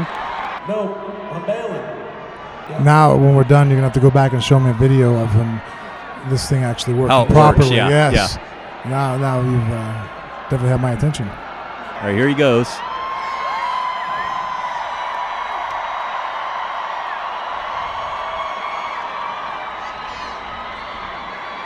You're going to talk about a showstopper. Wait, they're going back that way? Well, he's got to climb up over the drums Oh, so okay. he can get something to grab onto. There he goes. He's climbing down. I mean, at this point, he's still probably a good two and a half stories, three Yeah. stories in the air. It was definitely broken bones at the very least. Yeah. And how old is little Tommy Lee now? He's in his late 40s. I think he's might be right about 50 now. Still has a lot of life ahead of him. I like to think so. And now he's got to walk back through the crowd to get back to the main stage. What's up, you crazy? You play some guitar, big dog. There you go. Yeah. Oh, yes. The final show of the Motley Did anybody Crue of tour. your crew have him on the celebrity list? You know, there's I've never You people seen. might have been cheering for that thing not to have gone so well. Yeah, that's true. I've never seen Tommy Lee pop up on Celebrity Death Pool, but in years past, Nikki Sixx would have been a good candidate. But he's all clean and sober now, so you know that's no fun. Anyway, so that was a little musical New Year's Eve experience. I thought I would bring for show and tell tonight, Frank. All right, coming up next, actually, we'll continue with something a little unique because I have if you Unique are for us, it's kind of crazy. We kind of go on. I know it takes a lot, but let me just ask you this: have you heard of the Netflix docuseries that is sweeping the nation, I already know which one you're gonna say. Go Making a Murderer? ahead. I have. I hadn't actually started watching it. Perfect. We'll talk about it next. Phone booth fighting. You're listening to Phone Booth Fighting, brought to you each and every week by Trent Cotney at TrentCotney.com and Real Water. Get real at DrinkRealWater.com, keeping us hydrated. By us, I mean me, Richard Hunter. I mean him, two-time UFC heavyweight champion Frank Mir, and his head coach to the UFC stars, Ricky Lundell. Ricky was in action this weekend, helping to corner Carlos Condit in his bid for a UFC welterweight title. He was taking on Robbie Lawler and did a damn fine job of it, I must say, in a fight that I know it's early, but 2016 is really going to have to step up if they're going to outdo that fight for Fight of the Year. And if there is a fight that's going to outdo it, I can't wait to see it. We're talking mixed martial arts and, basically wherever anything else that the conversation directs us toward. And Frank, I was thinking about you over this past few days because I got caught up in something that it seems like everybody else is caught up in. I tell you what, if the people who ought to feel great about this are Netflix shareholders, because I can remember a day not so long ago when you said Netflix and people were like, what's that? And then you had to go, well, they mail you a DVD and then you watch it, but you don't have to return it at any certain time. They mail it back in. They send you another one. Well, that's given way to, of course, streaming video, and that has given way in kind to original programming on Netflix. Wow. They've done some great stuff. If you've never seen, you ever seen House of Cards? You watch House of Cards? No, not yet. That's actually one You'll show I love haven't it? got into. You'll like it? Everybody keeps telling me that. Good political drama, good stuff on that. And a couple other things. It took down Blockbuster. That's It really did. Yeah. I'm- They did an original animated series that I loved last year, I just BoJack They Horseman. did a ridiculous, The Six was a Netflix original movie. Just I saw with Adam Sandler. Which, Yes, that's right. He it's kind of funny because original movies. I'm like everybody else. I love Happy Gilmore and Billy Madison, and even The Waterboy and he, the remake they did. I think Adams had some pretty funny movies out there. Yeah. But as of late, I feel like the guy just phones it in. I mean, that one. What was the one where his son? He had the guy's a really funny comedian too. Samberg.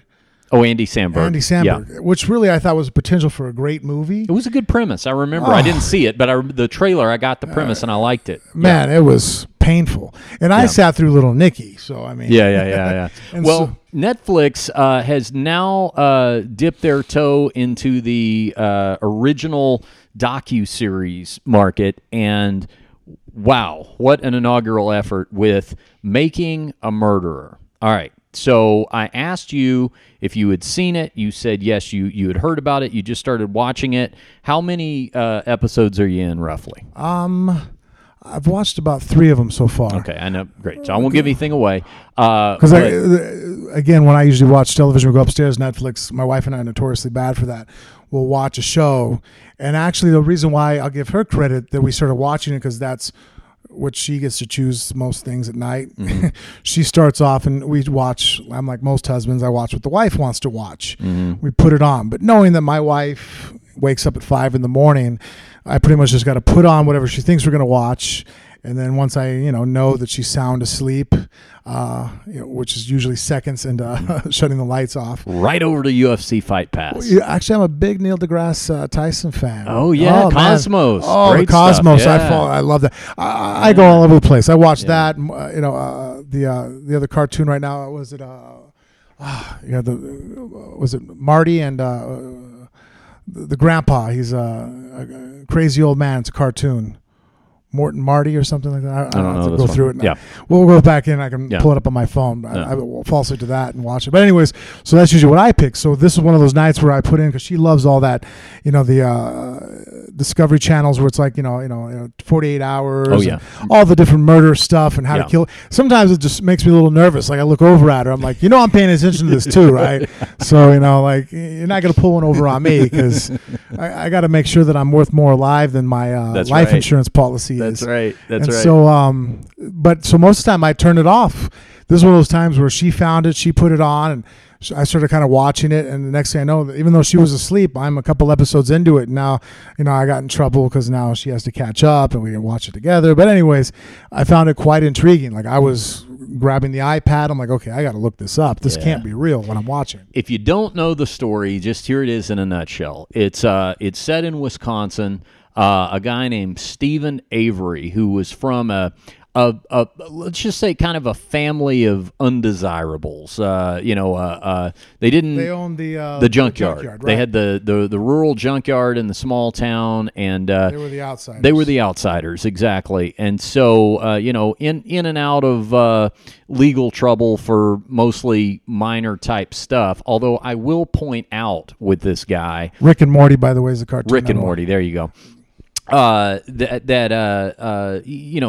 had a reputation. He had a little bit of a rap sheet, but nothing rising to the level of. Well, what was that weird thing where, again, I don't know. Here, spoiler alert. Turn it off if you don't want to. Where the one girl said that he would, run out with his penis out, masturbating, and running towards their car, and some really weird, odd. Who among us, Frank? Who among us? Who are we to judge? Yes, I've had some weird moments, and I've partied in Vegas, and I don't think I've ever ran out and started masturbating in front of anybody. You've never charged a moving car with your penis? No, I haven't done that yet. In fact, the amount of alcohol or debauchery of chemicals that it would take for me to finally do that, I wouldn't physically be able to get up and run. Yes.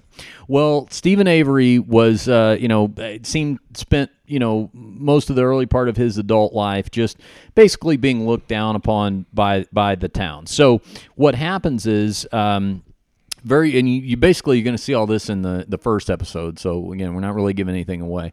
This guy basically went to prison for 18 years for a wrongful rape conviction, and DNA testing freed him. But it was really deeper than that because there was a lot of negligence on the part of the small town sheriff's department. Well, everybody is afraid of government.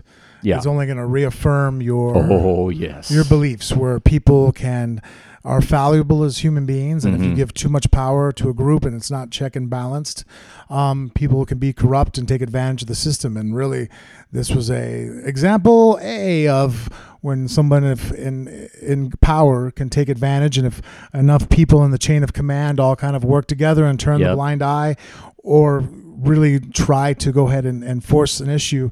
They did, and they wrongfully imprisoned this individual. So basically a situation of, we have this guy as a suspect in this rape. Along the way, we figure out that not only do we not have much of a case against him, but there's somebody else we should be looking at. But you know what? Since we don't like this first guy anyway, let's just not say anything, and this would be a good reason to just get him off the grid. Appalling. That's when I saw that, I'm like, not liking somebody keying their car, the old put sugar in their gas tank, egg their house. These are things I understand that, you have some energy. I mean, I remember being a teenager and being angry at a neighbor that got me in trouble with my parents, and I shot out some windows with a BB gun, But at the end of the day, there's some remorse afterwards. You feel bad, or if you don't feel bad, but going out there and taking away a man's life. Yeah. And putting him in prison for a crime he didn't commit, like, how you can justify that by disliking somebody. It's like, I kept looking for something that he would have done. I'm like, okay, was he basically, do you really feel that he was a child molester? We couldn't get him on this, we're going to get him on something else. And, the world is a better place. We have this person off the street. And so I'm like, no, you guys are just purebred evil. I'll tell you something that certainly concerned me about him. And by the way, if you think that all this sounds like a 48 Hours episode, and it certainly does, this was just the first episode. We haven't even really gotten into what this whole thing is about. This is just basically the backstory on him. But after 18 years, he was exonerated, and he was in a position to sue the town for many, many millions of dollars for wrongful incarceration. All right, so that's kind of where the whole thing starts. Now, the problem with this sort of thing, to your point about, are they good? Is he a good guy? Is he a bad guy? Whatever. A lot of times you take somebody who, even if they're not guilty of the crime you're accusing them of, they may not be good people. They may have problems because Absolutely. it was kind of glossed over in this, but I'll tell you something that I shot right up in bed as soon as I heard him say it, is one of the things he was convicted of was taking a cat and throwing it on a fire. Let me tell you something. Somebody That's who a does bad sign. somebody who does that, that's a warning sign. That is a huge Absolutely. red flag. Now he was convicted of that, okay? But all I'm saying is that right there is a hallmark of somebody who's got some serious things wrong with them. But when you wrongfully accuse them, or worse yet, incarcerate them, you make martyrs out of people. And so what you end up doing is you end up taking people, it's like, I didn't know Rodney King personally, but he had quite a rap sheet as well. Yes. The police who beat the hell out of him, they did their own profession a huge disservice by doing that. It wasn't that he was, father of the year or anything, but they made a martyr out of somebody it's by like doing somebody something like that. who is vandalizing cars. Breaking into people's cars and ripping the radio out of it and whatnot. That is a crime. That's bad. But if I walk out and you drop the radio and you start running and I cut you in half with a shotgun from behind, people are going to start feeling bad for you. Yeah, now all of a because sudden now the story's the about punishment, you. right? Yeah. Way out. It's like, okay, For sure. you're right. I agree. And for some reason, the human mind is such extremes: good, bad. I'm like, man, everything's gray. It's all degrees and it's a web. There isn't pure left, no pure right. There's varying degrees and so many different segments to this puzzle. Yeah. So when you sit there and people will do that, now you have a person who's a criminal, or a person that's unfavorable human being in society. But when you do something on the other end, like I said, like there's a great example: kids robbing cars, and then you shoot one from behind, who's not a threat, who's just trying to flee. It's like, okay, well, you murdered somebody for stealing. Like now it's no longer about the fact of them stealing, which it should have just stayed about that, Yeah. And now it's like, well, now you murdered someone, and now we're like, oh, the young kid just on hard times, bad upbringing. Like, whoa, why are we making this person out to be a good guy? I'm not saying he deserved to be shot, but at the same time, we're not saying this is an upstanding member of society either. Yeah. And so that gets you right through episode 1. He serves 18 years for a crime he didn't commit. He's exonerated. He's released. He is on the verge of going to court, and very likely They even passed new legislation in that state. They did. They because called of that. Steve Avery Law to help prevent this sort of thing from happening again. The governor signed it into law. He was on the verge of Well, they had to change the name of it now, didn't they? Because of they did All because of what happened. But he was very likely about to win many tens of millions of dollars from the state, and then that was when they found a charred body on his property. And we will pick up the discussion next on Phone Booth Fighting. You're listening to Phone Booth Fighting. Follow us on social media: Instagram at Phone Booth Fighting, on Twitter at Phone Booth Fight. They didn't give me enough characters to get the whole name in there, so we're Phone Booth Fight on Twitter. By the way, we have a new fun logo. Check that out at the Phone Booth Fighting Instagram. New year, new logo for Phone Booth Fighting. You can follow us all individually on Twitter and Instagram at The Frank Mir, at Ricky Lundell, and at Richard Hunter. And, of course, to subscribe to the podcast if you're listening to us terrestrially. We like that. We like it even better if you download the episode and listen to it a second time. It's like leftovers the day after Thanksgiving. It's kind of, in some ways, the best part of the show. You can get that by going to phoneboothfighting.com or subscribing in iTunes. And please, if you're just going to do one thing for us in 2016, it's tell a friend about the show. We'd really appreciate it. I am Richard Hunter, and I'm here with two-time UFC heavyweight champion Frank Mir, and we're broadcasting, as we very often do, from stately Mir Manor here in Las Vegas, Nevada, where Frank was born and raised, and where I transplanted myself here just a few years ago because I loved mixed martial arts so much I had to be closer to its global headquarters. So we were just talking about the fact that we've both gotten into this Making a Murder docuseries on Netflix, and these are hour-long episodes, and I think there's like 10 episodes. I mean, I will, and I'm not going to give anything away, as I said, so if you're listening, you haven't seen it, don't worry. spoiler alerts issued here. No, we're not really giving anything away past the first episode. So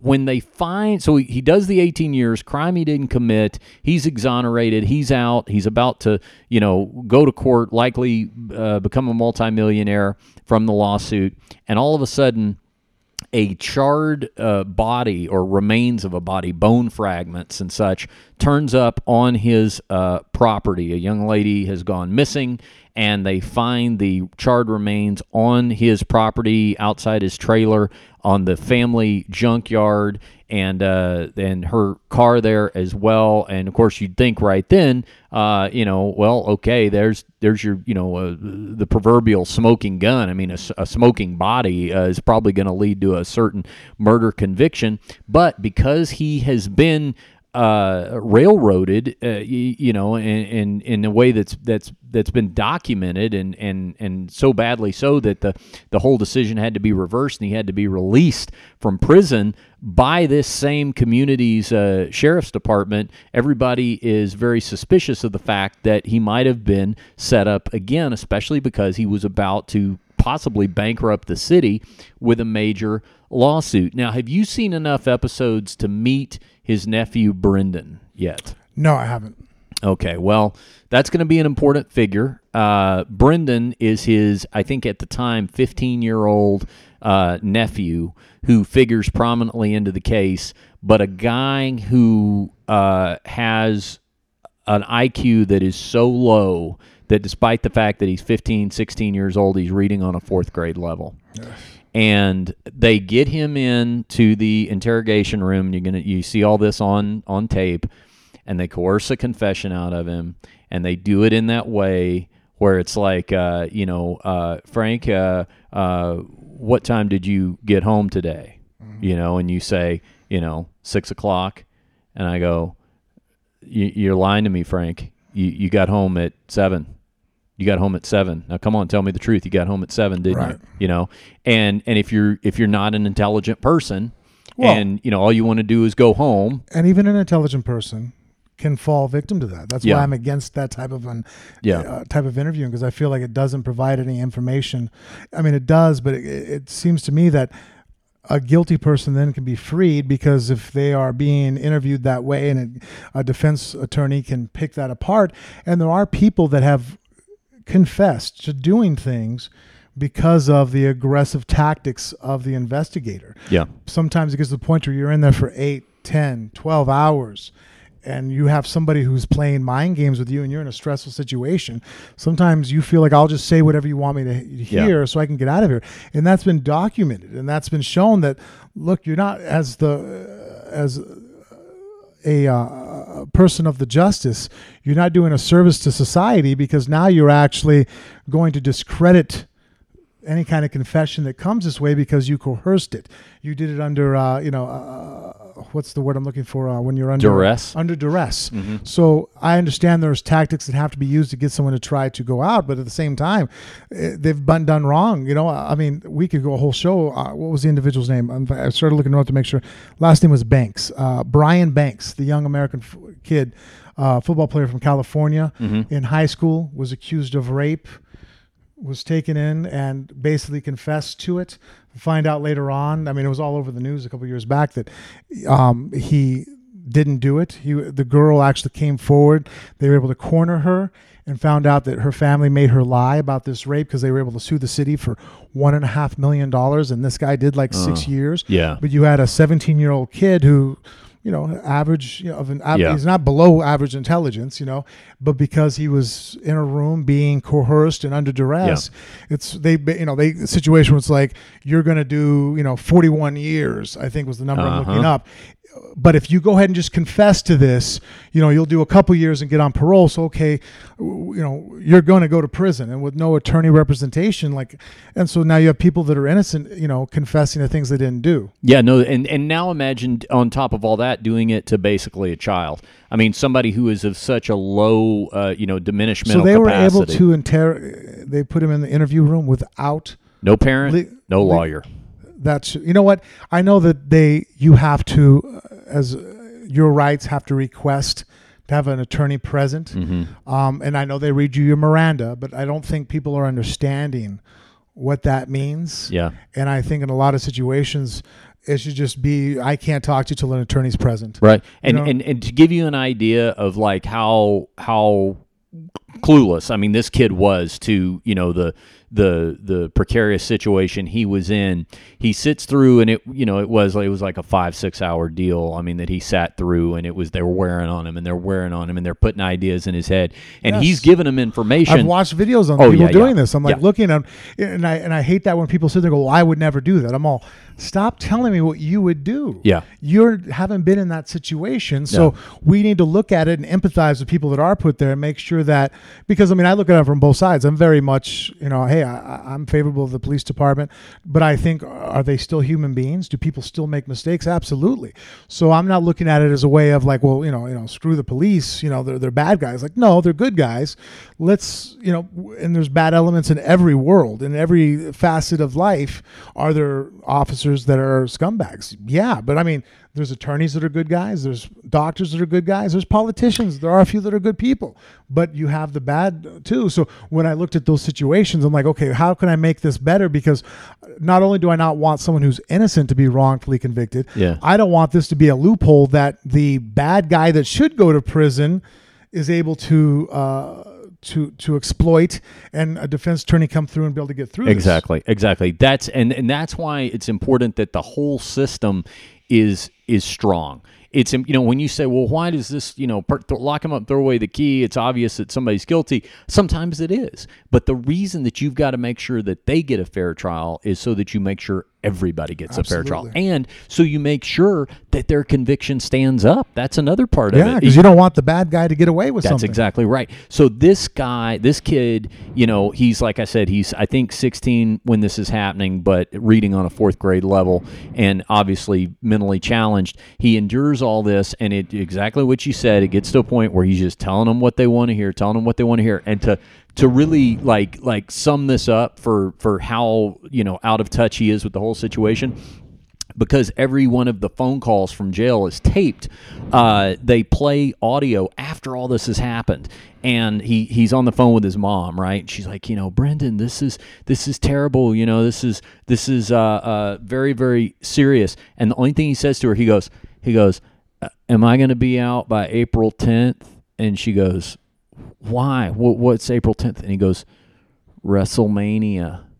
Jeez. Like, that's what he's worried about, is getting to see WrestleMania. Yeah. And he's facing, possible life how in can prison. You talk to that kid that's what I would look at as an investigator. If I was investigating that situation, I would want to make sure that I'm like, well, let me get him when his parents aren't here.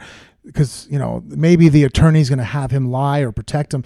That's not the way to look at it. It's like, let me make sure that whatever information this person gives me is true. It's about finding the correct information, not getting someone to tell you what you want to hear, because then it takes out the element of justice. It's like, well, I want to make sure I find out the truth. I don't, as an investigator, as an officer, I don't feel like you have what do they say, like a horse in the race? Yeah. There should be no connection to where you care about the outcome of the situation.